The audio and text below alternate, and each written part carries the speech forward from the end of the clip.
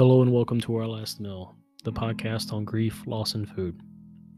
I'm your host, Andrew, and every episode I speak with a guest about a person that they've lost and what role food played in their relationship. You've probably already seen the title of this episode that it is a special re-release of the episode I did with Dana Niger, author of Before I Knew It, They Were Gone, a Jewish first-generation American woman's journey through the darkness. I spoke with Dana back in September, where she shared her story of losing her entire family, and she shared what that was like for her and how she was able to grieve and move forward in her life. That conversation with Dana was really powerful, and at the time I really enjoyed speaking with her, and looking back on it a few months later, I'm even more happy that I had a chance to talk with her. And I'm also happy to say that as of last week, January the 3rd, her book is out. That's why I wanted to re-release the episode today, so I'm going to put that out there in a moment. I do want to encourage you to go out to Amazon and find her book. Again, that's Before I Knew It, They Were Gone, a Jewish first-generation American woman's journey through the darkness. I will have a link to it in the show notes, and I just want to call out, that link is not an affiliate link. I do not make any profit off of it. I just really want to share this book. I want you to get to go out there and read it. So that'll be in the show notes. I do hope you enjoy the episode. I hope you enjoy the book. I know personally I cannot wait to get it here so I can read it. And I want to thank Dana again. It's been a couple months, but I really do want to thank her for coming on the show and talking about her book and something so personal, and just for writing it and sharing it with the world. So I'm going to go and put the episode on here in a moment. I do want to encourage you before I do so, if you enjoy the episode today, if you enjoy the show, please consider rating and reviewing wherever you listen to podcasts. I'd love 5 stars, but whatever you feel right. Any kind of rating and review you do is good for the show, so please do that. If you're interested in learning more about the show, you can go to ourlastmealpod.com, and you can, reach out there through Share Your Story if you'd ever like to be a guest on the show. You also can go to Our Last Meal Pod on social media, so Twitter, Instagram, Facebook, TikTok, YouTube, whatever the case is. You can reach out there, just follow just to get updates on the show. And with all of that being said, we'll go ahead and kick it over to the episode.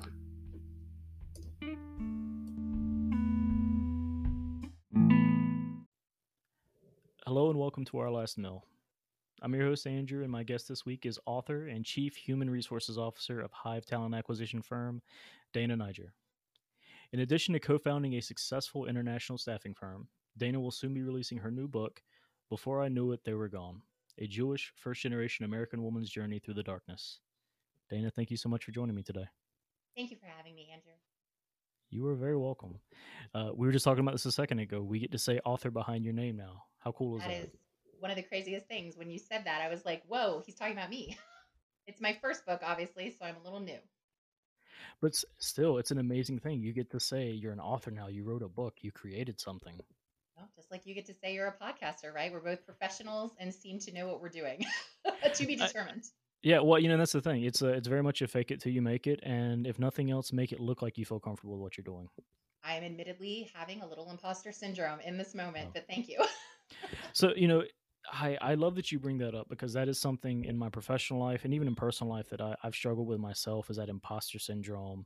How do you deal with that? It's interesting. I'm dealing with it literally right now, right? Because my book's coming out the end of this year, which is 2022, fingers crossed. And it is a memoir. It is a vulnerable moment, in writing of my life, my world up until this point. So yeah, it's I'm living in imposter syndrome at the moment. I didn't even write this book. Did not think it would get picked up by a publisher for anybody but myself. This was therapy for myself. This is about Yeah. loss, tragic loss, losing my entire immediate family, unfortunately, to cancer and various things. And so sharing that information from the perspective of self help, self care, right, self awareness, nonfiction. Yes, is vulnerable, is opening yourself up, but also if I can help even one person somewhere in the world to feel less lonely, then that was the goal. And I'll tell you, I think that's a noble goal, and it reminds me of why I started the podcast too. Was these are not fun conversations to have. These are not pleasant things to talk about, but there is always that possibility that, hey, one person might hear this, might read this, might, come across this and feel a little bit better. And that's, I'm a firm believer that's got to count for something. That has to mean something if you're able to help just even one person. I agree with you. I agree with you. And just having me on your podcast, this is really great. You and I were sort of briefly talking and getting to know each other better before the podcast started, with the whole idea of how this plays around food and a last meal, perhaps with a loved one or loved ones, and being Jewish, not just culturally Jewish, but religion as well. And Yeah. having been raised that way, and my whole family on both sides are Jewish, it's food is a big deal in our religion, in our culture, and I can think of many last meals that have wonderful memories, including the meal itself with those people. Yeah, and we'll get into some of that too. I mean, but we were talking about that, and this idea that one of the great ways to honor somebody you care about or cared about is a food that they loved. You know, I I I can just think about just food I grew up eating, and just thinking about how I can relate one dish to one family member, and just eating that now, it immediately makes me think of them. Do you ever see that Disney or Pixar movie Ratatouille, where towards the end, the food critic is eating something that literally in his mind takes him back? You see in the movie it happening to his childhood. It Yeah. was Ratatouille, actually. A bite of Ratatouille, and it took him back to his childhood immediately. I have those moments every now and then as well. One of them has to do with something so silly, but you and I were both saying that your wife and I have this in common with my Yeah. husband, right? Is the spicy mustard from McDonald's Yes. that I used to eat with my chicken nuggets. And it has been gone for so many years. And then a few years ago, it just showed up out of nowhere. And I tell you, literally dipping that nugget into that, smelling the sauce, and then when it hitting my tongue and it all coming together, that whole olfactory plus the taste and the scent, everything literally brought me back to childhood, like after soccer games and after dance classes, things like that. Yeah, and I love that you brought up Ratatouille too, because I feel like Ratatouille is a perfect example of like the idea here. And it's oddly enough, my wife and I were talking about that movie last night. Our daughter, she watched it for the first time last year, and so we've now watched it. You have a 6 year old. I do. When you have a small child, when they find a movie they like, you're gonna watch it a lot. So we've Yes. seen it several times in the last year. But I love that movie, and that scene especially. We were talking about how they did such a good job in that movie. They didn't force feed it to you. They weren't ham fisted about it. They were very much, you knew exactly what they were trying to say in that one scene. And it's crazy that in a kids movie, in a cartoon, they did such a good job of just displaying, okay, the pure emotion that this character had tied to food. Mm, For anyone who listens to this who's never seen Ratatouille, certainly go watch it. It's on Disney Plus. It's definitely. definitely worth watching. Um, but yeah, I love Even that without scene. children. Yeah, that's one of those. If somebody told me as an adult that they just watch Ratatouille by themselves, I wouldn't judge on even a little bit. Nope. No, it's but yeah, we were talking about the hot mustard before, and just how that can take you back to or how that took you back to childhood. Um, yeah, it's one of those things. It never ceases to amaze me how something that you know you can go back and eat as an adult, and it can take you right back to a place. The thing for me is the Little Debbie donut sticks. I don't know if you ever tried those. I don't know if I've ever tried one, but I know exactly what you're talking about. Yeah. They are so sugary and so just Mm. fake sweet. It's just I will get them every once in a while now as an adult. I can never finish them. The only reason I get them is my grandmother always had a box of them at the house growing up. Mm. So just every once in a while, I'll buy a pack at the gas station whenever I pop in, and I'm not gonna like these. I'm not gonna finish them, but I need to buy these right now. I It's a need to try comfort. these. It's a Yeah. comfort. Yeah. Clearly, in that moment, you wanted that comfort, and you knew because you just said it. You're like, I'm not going to like it. I'm not going to finish this, but I want it right now in this moment. So that moment, it needed you, and you needed it, right? Yeah. I love the idea of comfort food. There's so much. So you talked about food being such an important part of your culture and your religion. I mean, what are some comfort foods that you love? One of them is probably a little unique, especially to Judaism, and a lot of the stuff I'm going to say might be that way. I'll try to keep it a little less, cultural from that perspective if I can, but it's tough. But my mother, before she passed, and for many years, made a charoset, which is a nut and fruit based, and sometimes wine based, and hers was Harissa, which is sort of a chutney, but not so saucy, much more thick from the perspective of just chunks of things that you Yeah. use in a Passover Seder and during Passover, as far as the spring holiday in Judaism. And to this day, there are so many friends of my mother, even since her passing over 20 years ago, Yeah. who still make the recipe. And they are sure to tell me about it or send me pictures or both every year. And it warms me. Like, I love it so much. So Passover was definitely my mother's like big Jewish holiday. And so Yeah. that's one of the ones where I look back and I remember the smells and the people and the fun. I love that too, though, that you have so many people in your life who they associate that not just that you associate that dish with your mother, but they do as well. And then they know that it's gonna okay, I'm gonna send this picture to Dana. I'm gonna tell her about this because I know that she's gonna appreciate this. That this is gonna be helpful for her. I love that there's so many people willing to do that in your life. Thank you. Yeah, it's part of my support system for sure. And I bet in some way it's helpful to them too. It's Yeah. some sort of comfort and support for them as well. They lost a friend. They try not to judge or compare themselves to me, which I try not to do the same thing, right? Because losing Yeah. a friend is probably very similar to losing a sister to some of them. Yeah. So, Well, and it's it's I won't say funny, but it's interesting. I think grief and it's so relative, right? There's so much about life I feel like is relative, and my wife and I talk about this sometimes, and she, one of us will say that like, oh, I feel silly for feeling this way, because other people don't deal with it the same way. But it's that idea that it is relative, you know.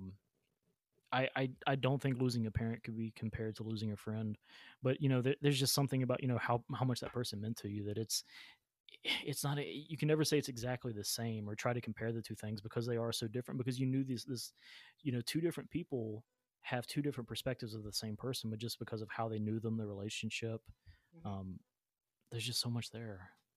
So true. Loss, regardless, is such a physical, mental, emotional challenge to your Yeah. entire being.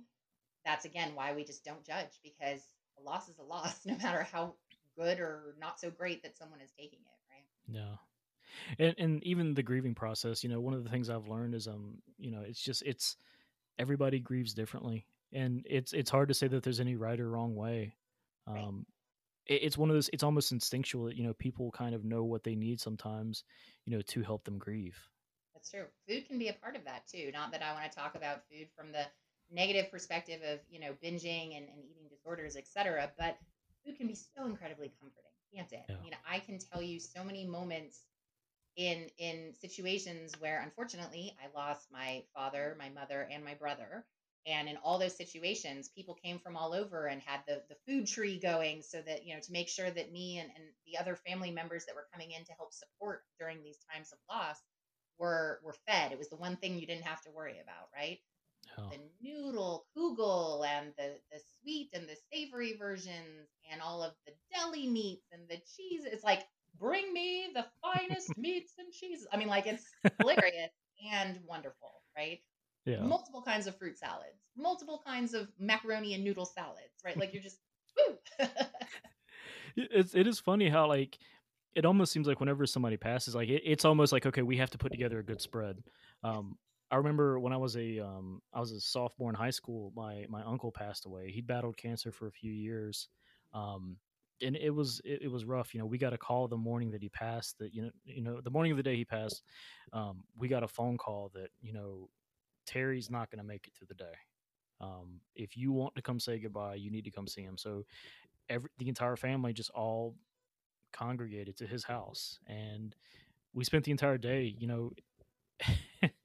And it's I haven't really thought about this in a long time, but just that day, just all being there, and you're just sitting around essentially just waiting for it to happen. Right. And I am so thankful that it was a time where we were all family was together because that's when you need your family the most. For sure.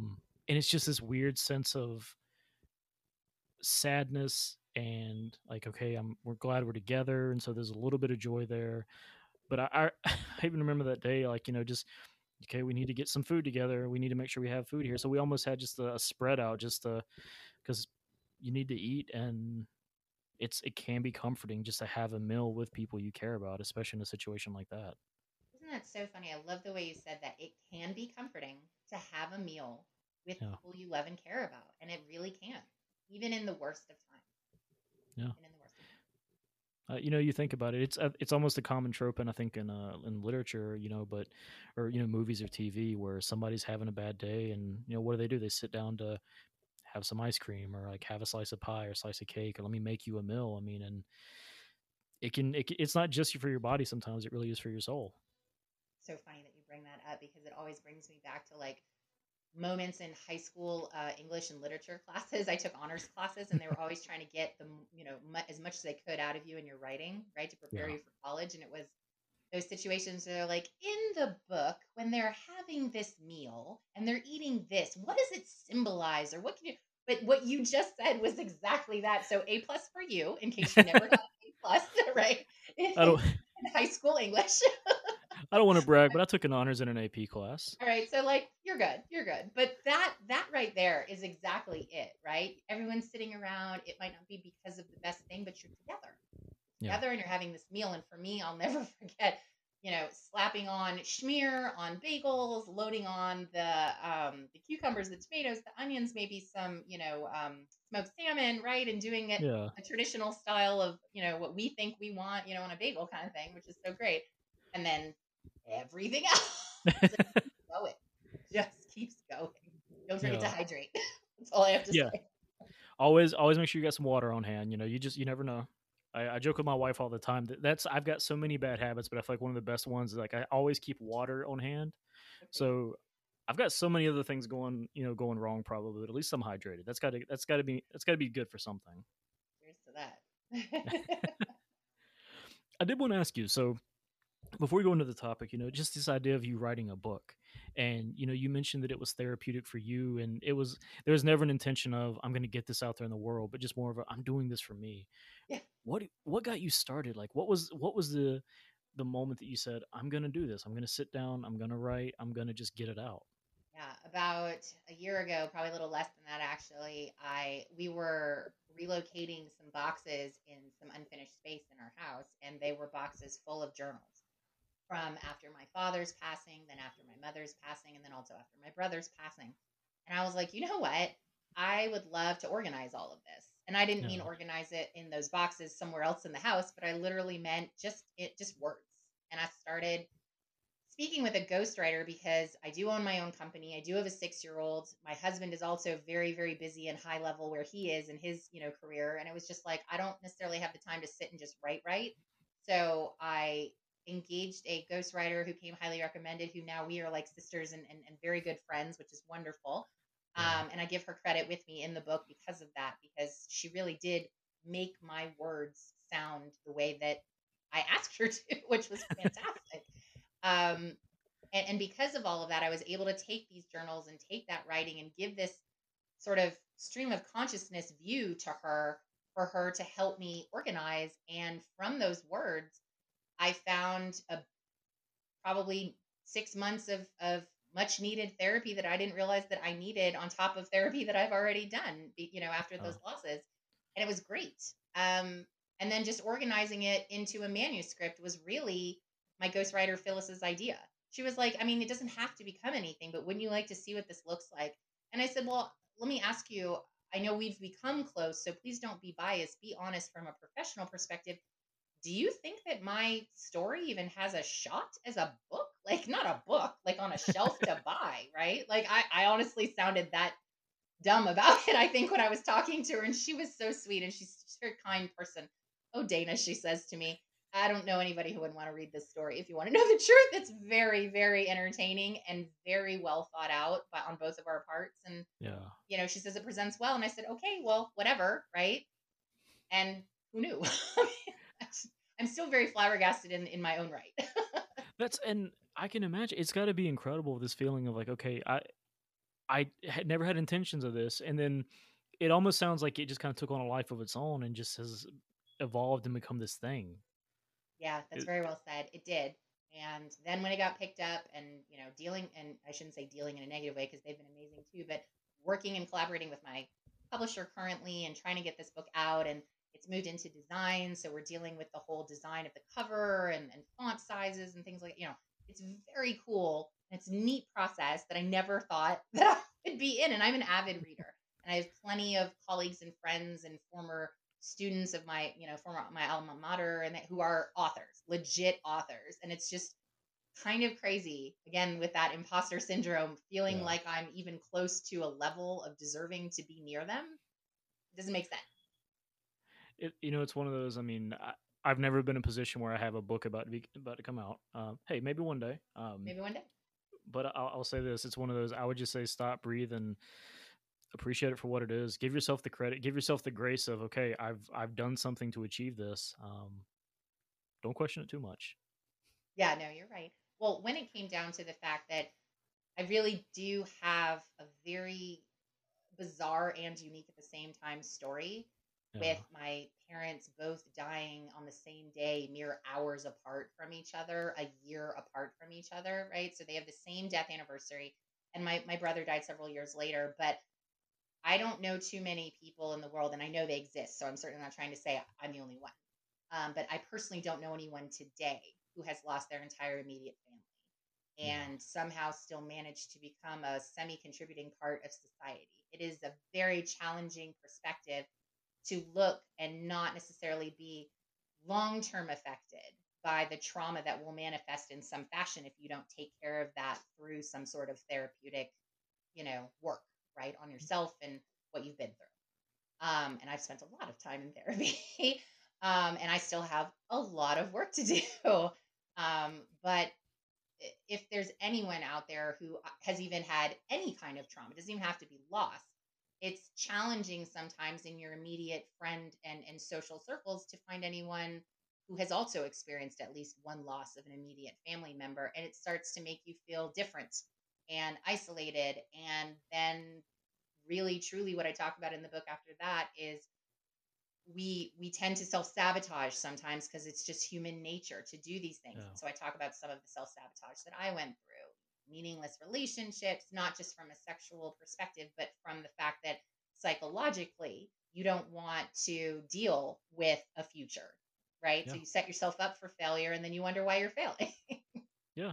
Things like It's you're right though. I mean, this idea of self sabotage. I mean, I I don't think I've ever dealt with self sabotage after the loss of a loved one. But I mean, I've been in a situation, depression or just feeling unconfident about who I was or just about where I was in life. I mean, with that idea of self sabotage of I'm gonna throw a stick in the wheels of my bike because I can't let myself have a nice thing.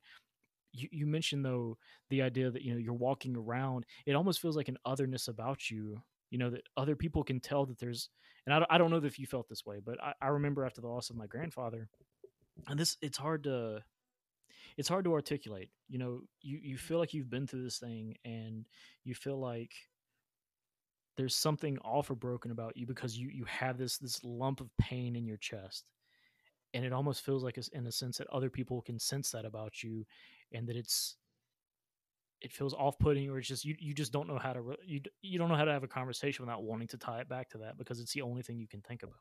yeah. I don't Is that something that you felt like you dealt with? Yes, it absolutely is. And in so many different ways, um, that is incredibly relatable. And I really appreciate you sharing that, Andrew, because in the loss of a grandfather and the loss of a parent, a brother, a sister, whatever, right? Loss is loss. And Yeah. again, I try really hard to make it a point to say there should be no judgment based on who the loss is in your life, right? But one of the weird things that kind of plays into it is what I do for a living, owning my own human resources and recruiting consulting firm here in Atlanta, Georgia, can be very uniquely similar from the perspective of the psychology side of it, right? So dealing Yeah. with people every day who either lost a job or need to make a transition or were forced to make a transition, you make space in your heart. And then God forbid someone ghosts you in that space, aka just leaves without saying anything. You still have that space because you Yeah. made it. And to fill it back in is challenging. And so, of course, people feel something in these processes where they get ghosted by either the recruiter or the recruiter gets ghosted by a candidate, right? Just like Yeah. you in that situation where unfortunately, your grandfather's time had come, but you still hold that space and that's challenging to get over. I really do understand what you're saying Yeah. I love to so one of the things I've tried to I've tried to craft and I've tried to, express to people as I talk to them about this podcast is that, grief and loss is not just about death. I think that's where most people's head goes. So now I understand that, but you touched on something there where somebody may lose a job, and you think about it, that's a loss of like a sense of self, you Yes. know, especially if you are somebody who, part of your identity is the work you do, and then all of a sudden you don't have that anymore. You know, But that's a that huge, space is still there for that identity. So how yeah, do we fill that in, right? And sometimes, and I'm so sorry to cut you off, but what you no, said really spoke to me. Sometimes you're dealing with a recruiter, or speaking with a recruiter, speaking with a colleague, whatever, and they say something that means something to you, and that confidence comes in. And that's what hopefully everybody in that situation can do for someone else, right? Just let yeah, them chat with you for a minute and see if they can't get to the point where something clicks and it makes sense again, and that confidence level comes back, or that smile comes back that hasn't been there in a while, you know? yeah.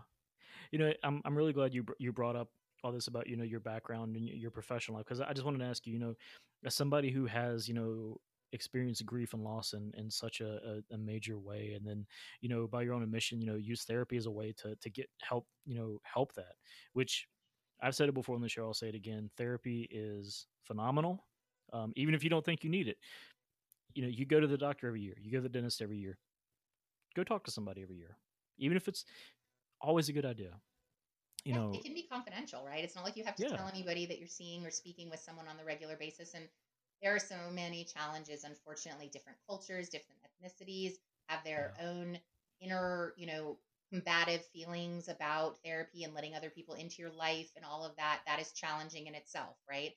I have Yeah. plenty of friends who have said, "Oh no, we don't do that in my family," or "We don't do that in my culture," right? And I'm like, "Ah, Yeah. challenging. I get it. Like there's a whole other aspect there underlying, and probably several more that I'm not even aware of, right?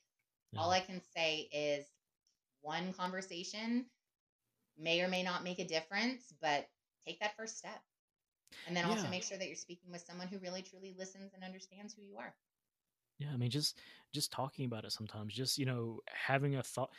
It's so crazy how having a thought just bouncing around in your head can just be causing you so much anguish, but then to just verbalize it, That's to right. just say it out loud, Writing things how down too. yes. Well, and I'm talking to an author, so that makes perfect sense. But I mean, but really, I mean, just getting it out of your head, whether you're writing it down, saying it out loud, there's so much, there's so much power in that, and it can be so freeing and so just therapeutic and just cathartic to just get it out. It can be um very empowering to write it down and release it from your head, like you were saying. So 100%. those acts, they seem so simple. A girlfriend of mine who's actually a breast cancer survivor right now, Mm. is always telling me, "Girl, if you don't write it down, just write it down." And she is so right. And I have journal upon journal of workouts and recipes and what's it called when you pre-prep, meal prep, and things like Yeah. that from her, because she told me, "Don't do this, you'll never start it." And now I'm an avid meal prepper. That makes sense though. I mean, just the because so she's taking it a step further than just writing it down just to get the any type of pain out. She's just, let me just write everything down. Yes, helps organize, helps keep you strong in a different way. Yeah, I love that. Yeah. So in your professional life, the way you've experienced loss and grief, I mean, how does that help shape your day to day in your professional life, or working with other people who are trying to move on to that next stage in their life? How's that Yeah. helped you? That's a good question. So I think when it comes to working with someone who is dealing with loss, I will admit that I probably have much more of the sensitive side to be able to, whether it's recognize the signs and or be able to be there if they're falling, to catch comfort right on a cushion and say, take your time, here's what Yeah. might be happening, right, move forward from here, kind of thing. Trying not to get involved if someone doesn't want you involved obviously is also a challenge, but very important to recognize. Yeah. And I will say I've been in situations both with my business partner, both with colleagues of ours from our industry and our specialties, with my husband and his colleagues. I mean, we've been in situations where my husband is a major leader in what he does and has so many different direct reports or indirect reports for that matter. But the work they do, I'll just say, it's infrastructure related. They're leading mega programs as far as roads, bridges, and highways, that kind of infrastructure, right? Yeah. So from that perspective, we're talking about billions of dollars, right, that need to be allocated and moved from a perspective in that. Yeah. So all that to say, he has come to me a couple times in the past few years and said, "Oh my goodness, someone's wife, someone's husband, someone's brother, whatever is ill and is going to pass, and I don't know what to say in this moment without sounding like an asshole." Right? And I'm like, Yeah. "Oh, well, let me read what's going on and give me as much information so I get all the data points." I will sometimes craft something, or give him a brainstorming moment where I'm like, consider saying this. He's like, what if I do it this way? And then we work it into his words, right? And then he can be the sensitive leader that his people really do think he is, but he relies on resources around him to get to that point. Um, and I think that's just smart, right? If you have a resource to utilize the Yeah. resource. I'm not I, that I want to be the subject matter expert on death, but yeah. I mean, but from a strategy standpoint, to do that, I think you keep happy, healthy, effective employees by doing that. But just the emotional intelligence to be able to say, look, this person is experiencing something. I don't think there's any shame in saying, I don't know what to say. I am not comfortable in this situation, but I know that they need something. you know I've been a leader before who I had a former employee that reached out to me a couple months ago and just said, hey, let's just set up some time to chat and catch up, and I was happy to do that. Mhm. She told me, a couple years ago, whenever I was first reporting to you, my father was sick, he was dying, and I was out of work for a little while, but every day you called and checked in on me just to see how I was doing. And I did that, and in hindsight, it was one of those things. I didn't know what else to do, but I mean, just just offering some level of comfort, the fact that he can say, like, this person needs some help and some support. I don't know what to do, but you do help me. That's so amazing, because I guarantee you that it does have an impact on those people, just to know that somebody, be it awkwardly because they didn't know what to say, or just be it with you know whatever the case is, it's just that somebody cared enough to try to reach out and try to offer some support. That's incredible. Thank you. Well, I think you really hit the nail on the head with the way you worded it very eloquently. It's about at least being able to pick up on the fact that something, it needs a little more something from you than the Yeah. regular day, right? You may not necessarily know what that is, but the fact that you pick up on it, that is a sensitivity, that is an empathic characteristic, Yeah. and not everybody has that. I think emotional intelligence is in short supply in a lot of places, and I think it is something you can train. And I think if more people, if they did focus on that, I think we would have a lot more happy and healthy people in the world. Wouldn't fix everything, but I do think it would be beneficial. I mean, just to I understand 100% that agree. 100%. it's My it's an emotional equity thing. intelligence was pretty low actually Yeah. before really getting several years behind me in therapy, right? You get angry, you get jaded, you walk around with a little chip on your shoulder, right? And you feel like you're Yeah. owed that because the world and life has taken something from you, right? Yeah. Fact of the matter is, if you continue to walk around like that, it will negatively affect you in ways that you can't even imagine at that Yeah. It's that is such an interesting point. It I wouldn't want to blame anyone for carrying around that chip, just because it can there can be something almost enjoyable, right, about being angry. Um, and I know that might sound odd, but follow me for a second. time. Yeah, It there is something that can be almost relieving or freeing or empowering about being mad. About just owning the fact, okay, that I was wrong. Be it somebody did something to me, or I lost someone, and I'm angry at the world about that. But when you make the choice to say, okay, I want to not have that. I want to not carry that with me. I want to not have that anger. I want to not, you know, have that chip on my shoulder. I think getting rid of that, I mean, and making that choice, that is even more empowering. I agree with you. I think that is so well said. I think it's a safe place to stay, but it's not Yeah. necessarily the the challenging place to stay. And not that you have to challenge yourself, but it's the safer and potentially easier place to stay, right? Yeah. Stay mad. It's what I know. It's what I do. It's who people know me as, right? Yeah. She's the mad bitch, or she's the whatever you want to say, right? Fact of Yeah. the matter is, when I finally turned all that around and saw friends and people who I hadn't seen in a while, one of the best things about it is people who really know you and love you and care about you and deserve to be a part of your life are going to recognize those changes. And whether they say something to you or not, the fact that they're still engaging with you makes them a true friend or a true family member or whatever it is you're going to label them as, right? the people who don't necessarily last through all of that, maybe you weren't going to stay friends or stay in each other's lives forever anyway. People do Yeah. come and go. I also know a lot of people who love to collect and don't want to let go of anybody. Sometimes we need to release people from our Yeah. lives, just like people who pass, just like feelings that shouldn't necessarily stay with you and harbor that negativity. Yeah. And you're right. I mean, the idea of letting people go, not even toxic people, but people, you grow apart from people and you're not the same people that you were 5, 10, 20 years ago. That's right. And that can suck. But Yeah. and it's not even necessarily a bad thing. I We've all got friends that we've lost touch with over the years, and I can think of one of my best friends growing up. I haven't spoken to him in 15 years, if at least, and there was no falling out. There's no.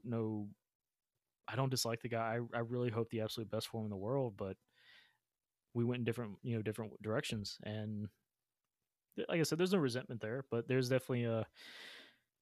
I hope he's doing well, but I think it was we both are in different places and not the same people we were when we were kids, and I don't know how well we would pick up now, but I think of all the people I knew at the, the time frame in my life of that year to 5 years during and after I lost both my parents, because it was a year apart from each other while I yeah, was trying to graduate from college. So it's a lot going on your plate as a 20, 21-year old, right?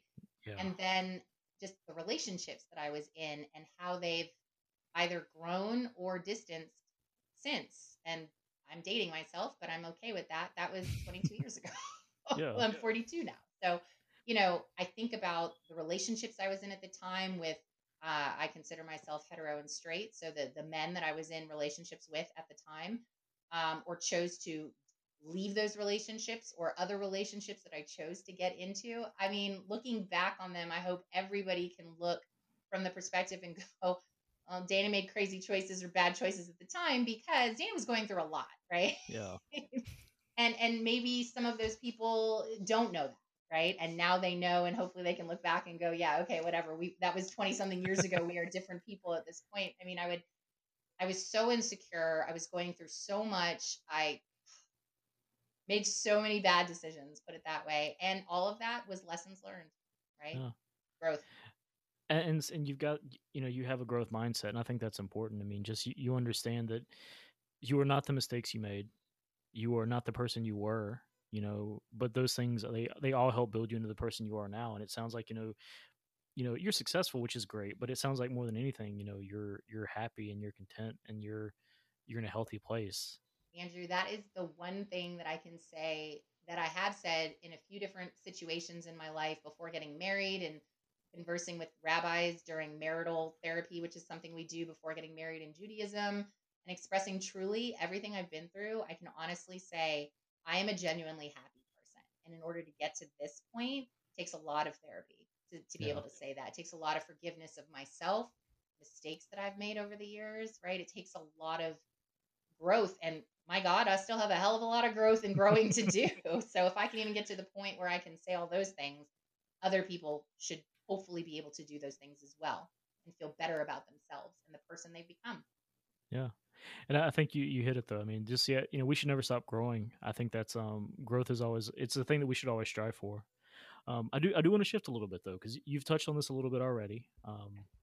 But I invited you on today to talk about your history and your experiences with loss. You've touched on it with your family through the book that you wrote. But would you mind sharing with us, what your experience has been and what your story is?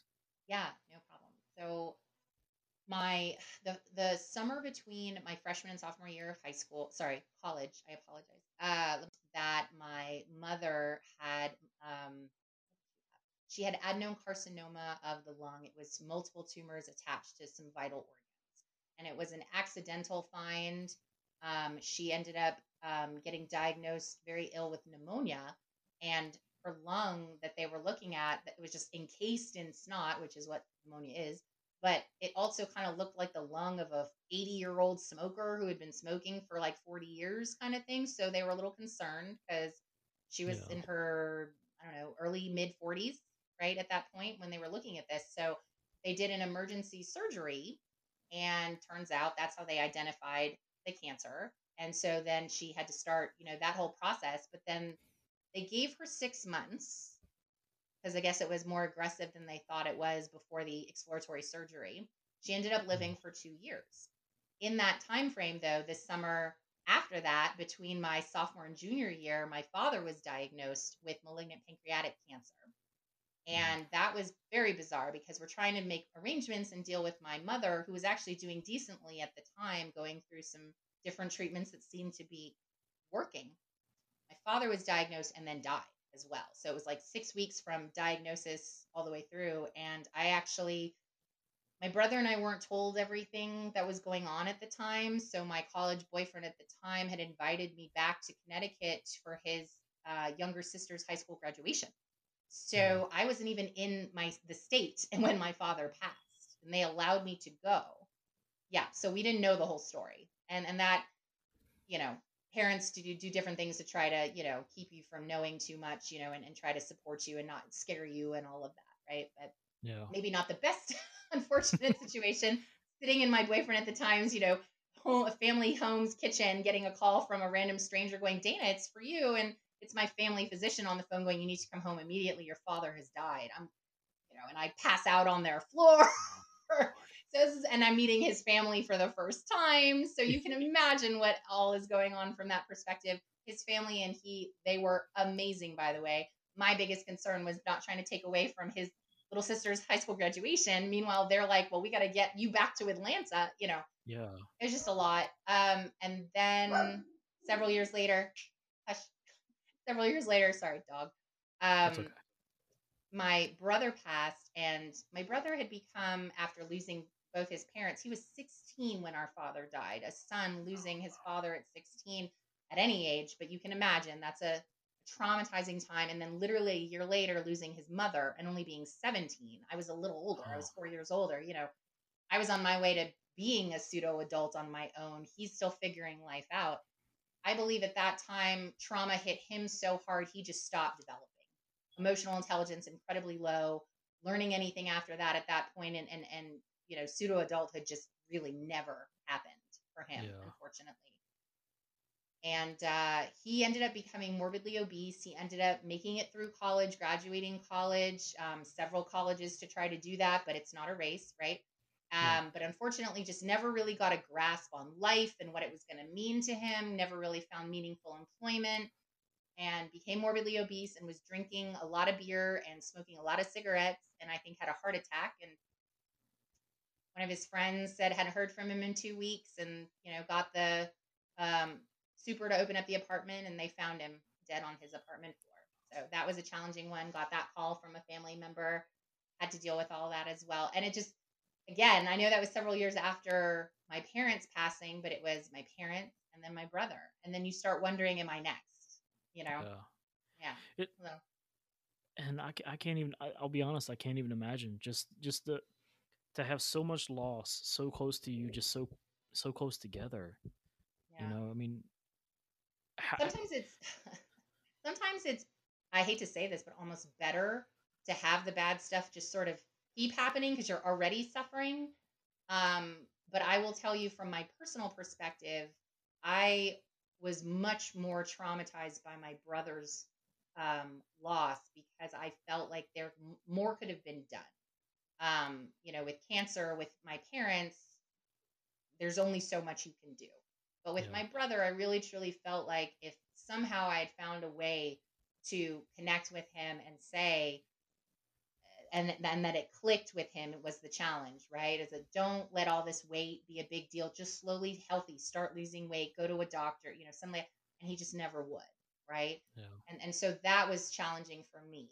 And I ended up drinking too much for probably about 30, 35 nights in a row after my brother passed, because it took such a toll on me.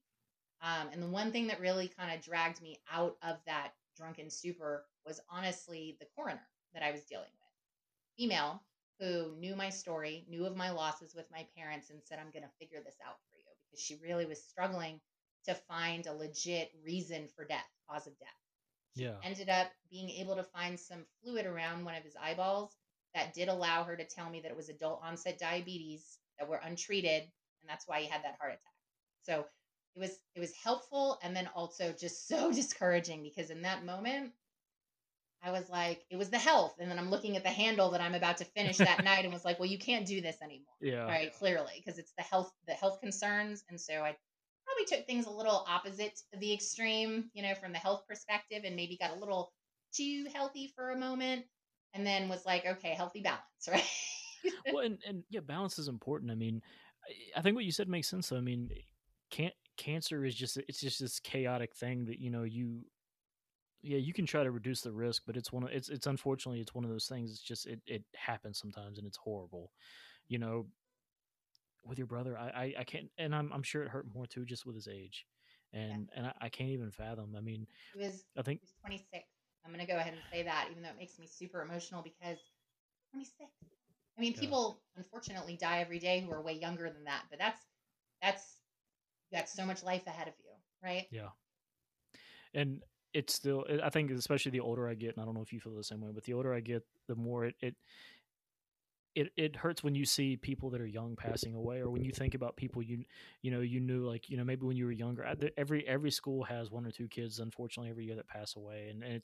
it's so sad, and you realize it's sad at the time, but I think as you get older you can look back and you just realize just how sad that is. That you're right, there's so much life in front of them, So yes, I and remember in high school, one of the first times that I experienced death from just someone that you knew of, that you kind of worked with or had a relationship with. A bunch of us lifeguarded here in Georgia when we were all 16, and the kids still do it these days, still very popular at the water parks. And I worked at Lake Lanier Islands Water Park for many years as a lifeguard there. And one of our fellow lifeguards, one day, and we're sitting in class, and someone's reading a newspaper and says this young man's name out loud, and I was like, you all, we know him. Like, that's who this is. And they were like, no, and it became a reality to them. So young to realize now, almost 40 years later, or yeah, not really, more like 20 years later, but regardless, more, 20 plus years later, to realize that saying those things out loud, and that they're real people, humans who existed, right? It just no, really gets you. And even with some maturity behind me, I don't claim that, but let's just say, since I'm older, right? The maturity behind me these days, I'm a little more sensitive to it now. So, right, when someone says, "Oh my gosh, do you remember so and so?" Right, it's not as much of a emotional drama, whatever. It's more about the person. How are you? Are you doing okay? Right? Like, are you being are you affected by this? Can I help you in any way? Right? and you're right. I think that's the thing, and this is what's most awkward, I think, and hardest whenever you're around somebody who's lost somebody or has just recently gone through a loss. This idea of, okay, we never know what to say to that person, and I think a lot of times there's a lot that goes unsaid because of that. I think people will let their own discomfort prevent them from offering support, because it's awkward and it's uncomfortable, and it's almost, when somebody's going through some type of loss, it's almost like we don't want to address it, or people don't want to address it because they're afraid that it's contagious. Well, if I talk to you about it, then does it happen to me next? And I Interesting. think one of the most important things I think you can do is just, how are you? And especially in a situation where somebody's lost somebody to death, I think one of the things that's best is just tell me about the person. If you're in a place to, if you're comfortable, tell me about them. That's so And great. that's, well, that's why wanted to do the show. Was, you've told me who you lost, but tell me about them. Tell me about your family. Yeah, and I do a decent job at painting a pretty negative picture of my father, unfortunately, in my book. But we've both made peace with that already, just so Yeah, everybody knows. Like, I've prayed about it and spoken to him, however you want to, I don't want to yeah, offend anyone or anything, but I feel like we have a relationship even with him after death, right? Kind of situation. So I've made my peace. We've both forgiven each other for all of that, but it was necessary to share some of that. But oh, my father, a Frenchman through and through, very elitist. Also spoke Hebrew with a French accent, which I love. And somebody commented on that the other night in services at Temple. What is that accent? And I said, oh, it's a French accent. So you're speaking Hebrew with a French accent. And I said, just this particular prayer, unfortunately, today. And it's because it was ingrained in me from my father. And so with his French accent, then my accent became a French accent, which is hilarious. I know. But yeah, so my father was an attorney. in-house corporate general counsel for many, many years. Um, Loved wine, loved Yeah. cigars, cigar aficionado. I love cigars too. Probably one of the things that didn't do so well with the malignant pancreatic cancer, right? If you want to Yeah. know the truth. But at this point, um, loved grappa, loved scotch. I also drink scotch and grappa because of him. I am my father's daughter. Really, truly, that's what it is. There's a lot of like combativeness when I talk about my father, but I'm pretty much the exact same person, which is awesome and embarrassing Well, isn't that how all it at the same goes? time. The more like a parent a child is, the more likely they are to butt heads. Yeah, yeah. And so my father basically raised me, and my mother raised my brother. My mother was gorgeous, a professional dancer. She was involved in the insurance world and industry for a while as well. 5'7", a buck 20 wet, like thin, tight, dancer body. And I looked up to her like there was no tomorrow. This was the woman who taught me my women's lib. This was the woman who taught me I could do anything boys could do, Yeah. all that. And my brother was the cutest little dude when we were younger. Little blonde curls, bright blue icy eyes. My mom had eyes like the ocean, dark after a storm, dark, dark blue, kind of like your shirt. Yeah. And my dad had dark brown eyes like me. My son, funny enough, has very rare gray eyes. Don't know. Really? Yeah. I mean, I have a lot of blue eyes in my family on both sides of my family. My husband though is all brown eyes, like all brown eyes that I'm aware of. Yeah. So I don't know where those gray eyes come from, but somewhere in that blue and brown mix in the genetics, somebody can do that for me and tell me how rare they actually are, right? But yeah, he looks just like me. He's my mini me. So he has darker skin like I do. And so his gray piercing eyes, especially in the summer, at the end of the summer when we're both really, really tan. And he has sandy blonde hair. That's another thing. I'm like, I don't know where you got that So nice and tan, sandy blonde hair, and then gray eyes. from. Yep. Yep. Yeah. We're in That's- trouble. How about that? We're in trouble. Uh, He seems to be very kind, very compassionate, very empathetic. He's the greeter. Everyone always refers to him as the greeter because he loves to introduce his friends to each other, which I That's love awesome. because I do that. He's been watching me do that like ever since he was an infant. So clearly it comes from the human resources background. It's always so cool, just like the small traits that you have that you don't think about that your kids will pick up on. Exactly. Our There's got daughter, to be even something you and your wife do that your 6-year-old does, right?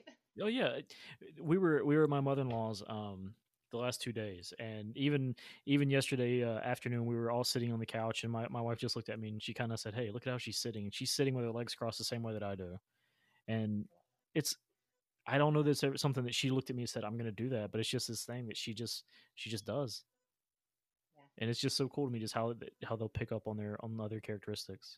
it is. It is. That is so cool. Um, so you told me a little bit about your family. What kind of I know you said that food culture is so food is so important in your culture. I mean, what were meals like as a family? Oh, yeah, we used to eat family dinner together every night. Even when we relocated from Los Angeles to Georgia back in the day, my job every night as part of chores was I always had to make salad. So every night, regardless of what we were having a fresh salad.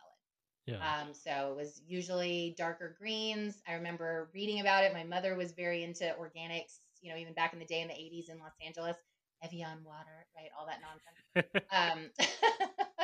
And so as time, went by and you heard that darker lettuce was healthier for you than the lighter lettuce, right? So that adjustment was made, but our veggie drawer was constantly filled with fresh produce and I'm supposed to take it all out every night, chop it all up, make it that salad and make sure that salad was part of the process. My mother had several, first of all, my mother was a phenomenal cook in my eyes and learned from some hopefully great women on my father's side. I don't want to down my mother's side at all, but I know that my cousin can cook and my aunt used to be a good cook and my other aunt used to be a good cook. But I personally feel, and I'm so sorry to my mother's side, that my father's side is where all the good cooking comes from. And I have plenty of those recipes as well. But yeah, in our house, my mother used to make some really great stuff. She made a full on authentic Spanish paella that was Oh to Lord, die for. Yeah. that sounds incredible. Um, yeah, my mother was a Spanish major in college and actually spent a year abroad in Spain and spoke Spanish fluently. And I feel like I got a lot of her language skills from her, but my father also spoke several languages. So who knows? That's awesome. Something else that she used to make that we would love was just very easy roasted chicken, roasted potatoes, asparagus, or Brussels sprouts, something like that. Yeah. Back in the day, now today we call them like, sheet pan meals, right? Yeah. But back in the day, everything was all super separated, right? And man, that woman can make some gefilte fish. Gefilte fish is the fish conglomerate looking thing that you have on Passover. Yeah. And some of the recipes that she would use over the years, the only one that I ever loved is my Aunt Teddy's recipe from my father's side, which is a little bit of a sweeter fish. Really good. Supposedly that recipe is being handed down to me, but not on paper, only verbally. So I'm going to have to really pay attention.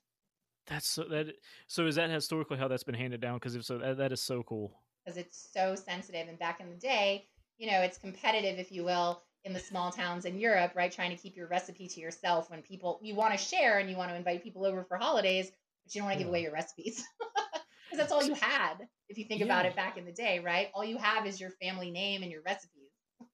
And it's something, it's, everything, you can think about family heirlooms, like, okay, jewelry or china or whatever, but I don't think there could be any better family heirloom than a recipe that it's just this one specific thing that, hey, we do this, we do it very well, we have our own little spin on it, and it's because you think about it, it's something that you could eat, and it could have been your great grandmother 100 years ago, exactly how she made it, and eat this thing. It's like, okay, this is exactly what she had 100 years ago. It's the exact same thing. It's almost like sharing a Yeah. meal with an ancestor. No, you're so right. You're so right. My husband swears to this day that the only reason he married me was my Moroccan chicken. So. My mother made a pretty good Moroccan chicken, but my girlfriend, I guess I don't know if I should say her name or not, but one of my girlfriends gave me her recipe. I adapted as my own, and now that's the recipe that apparently got me wedded. you know, Look, everybody's got to bring something to the table. My wife has certain recipes that she does really well. I've got one or two up my sleeve that I know she really likes. It's everybody's got to have something. Nice, nice. Yeah, my husband used to make a really good turkey meatloaf. So Meatloaf is one of those things. I remember eating it as a kid. I don't remember the last time I had it as an adult, but it's that idea again of comfort food, just something that you take a we bite. never It's had like, meatloaf growing up. We never really? had meatloaf growing. It was never something that was even on my radar. If you want to know the truth, I don't think I had meatloaf for the first time until I was in high school, and I didn't like it. Um, but I think it was because I might have had it at like a cafeteria style and wanted to try meatloaf for the first time. Right? It wasn't a homemade necessarily. It was a bulk made meatloaf. Yeah, that's Which no fair. judgments, just saying. No, I Plenty of people in the world are probably like, "Oh, well, you have to try my meatloaf," and I will.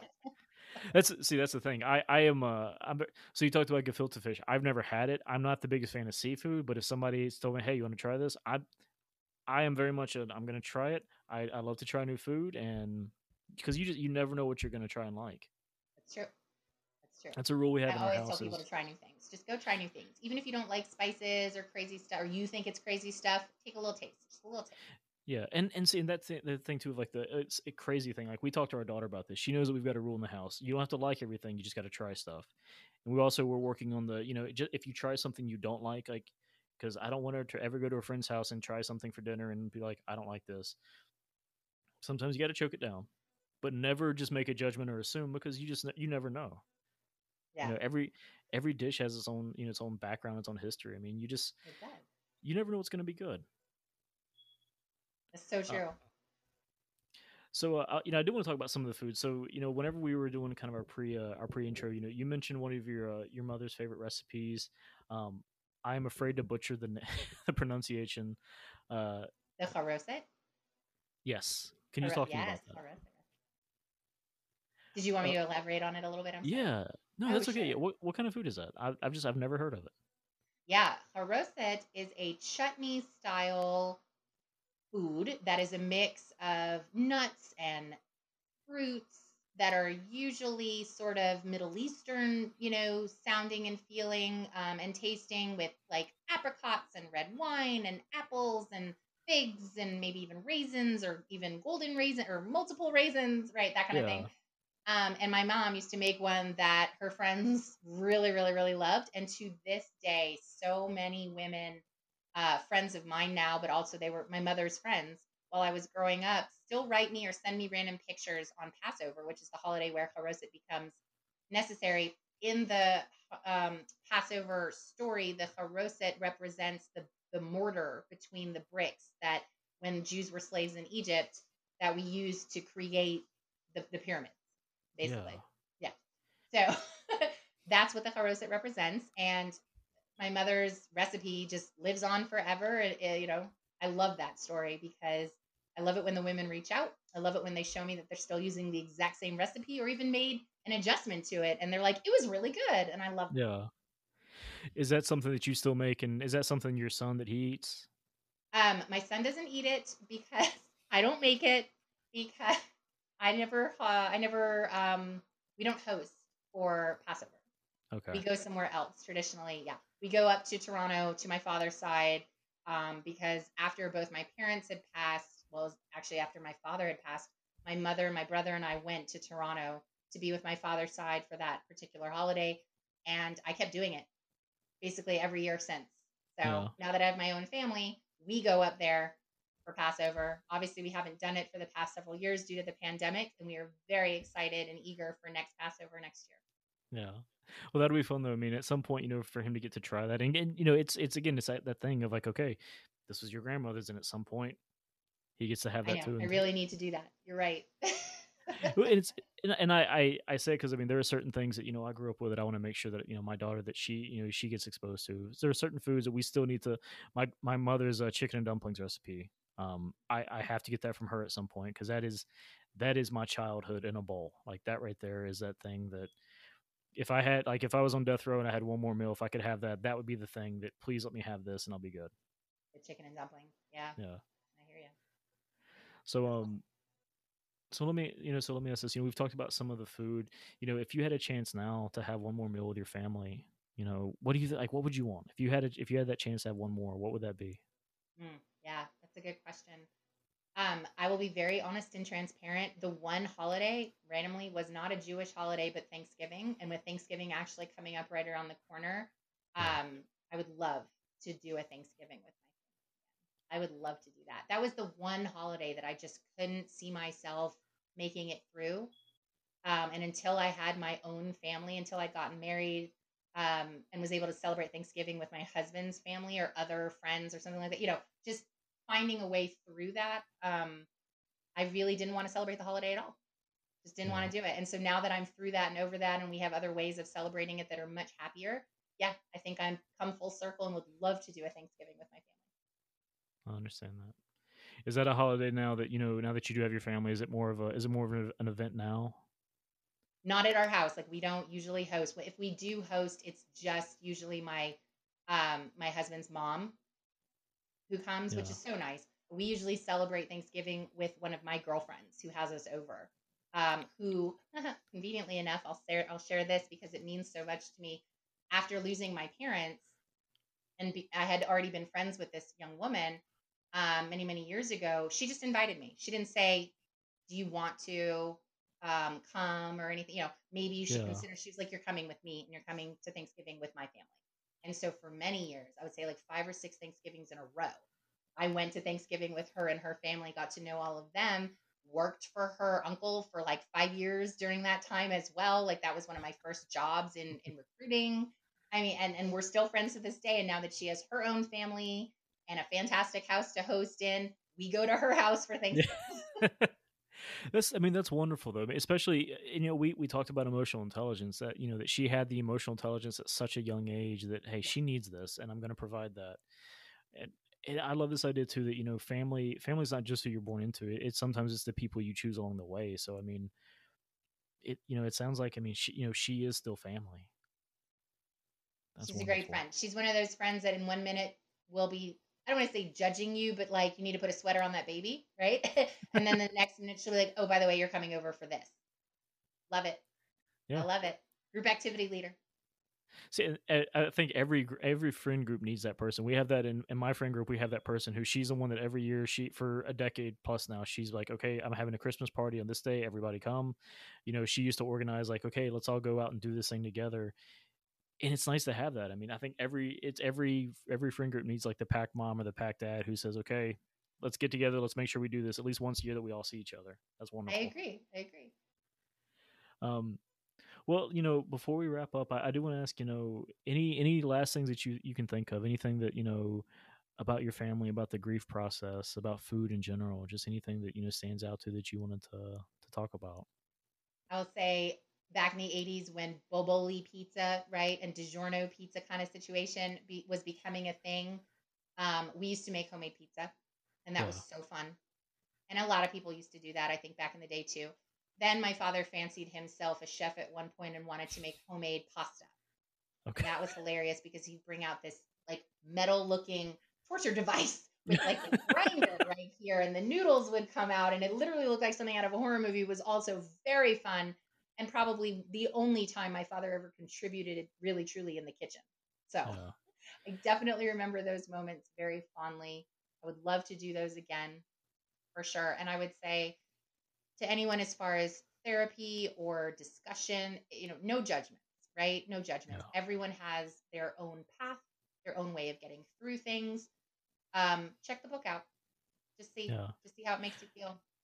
See if it And gives and you so any ideas.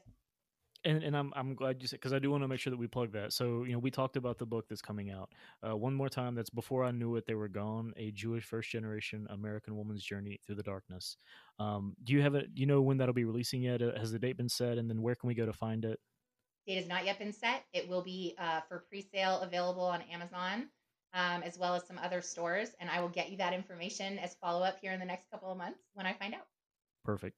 And that's one of those things. So for anyone listening, as I know more, I will make sure to share it on social media. We'll make sure that that's out there. Dana, I cannot wait for the book to come out. I cannot wait to read it. I think it's going to be incredible.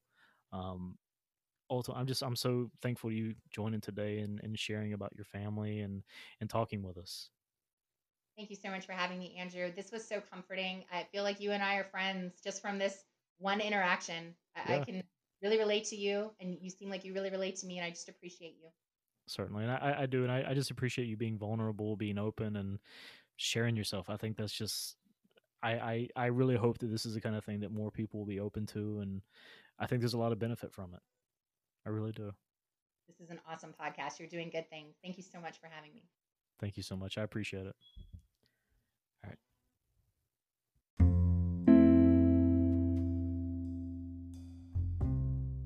Thank you again to Dana for joining and talking with us about her family, how she managed to heal, and the importance of emotional intelligence. Dana's new book, Before I Knew It, They Were Gone: A Jewish First Generation American Woman's Journey Through the Darkness, will release later this year. I'll be sure to update the podcast as the release date gets closer. I know that I can't wait to read it, and I hope you will as well. You can also follow Our Last Meal on Twitter and Instagram at OurLastMealPod, or visit us at ourlastmeal.com. If you're interested in being a guest on the podcast, you can reach out by clicking the Share Your Story button. And as always, I encourage you to find time to enjoy a meal with someone you care about.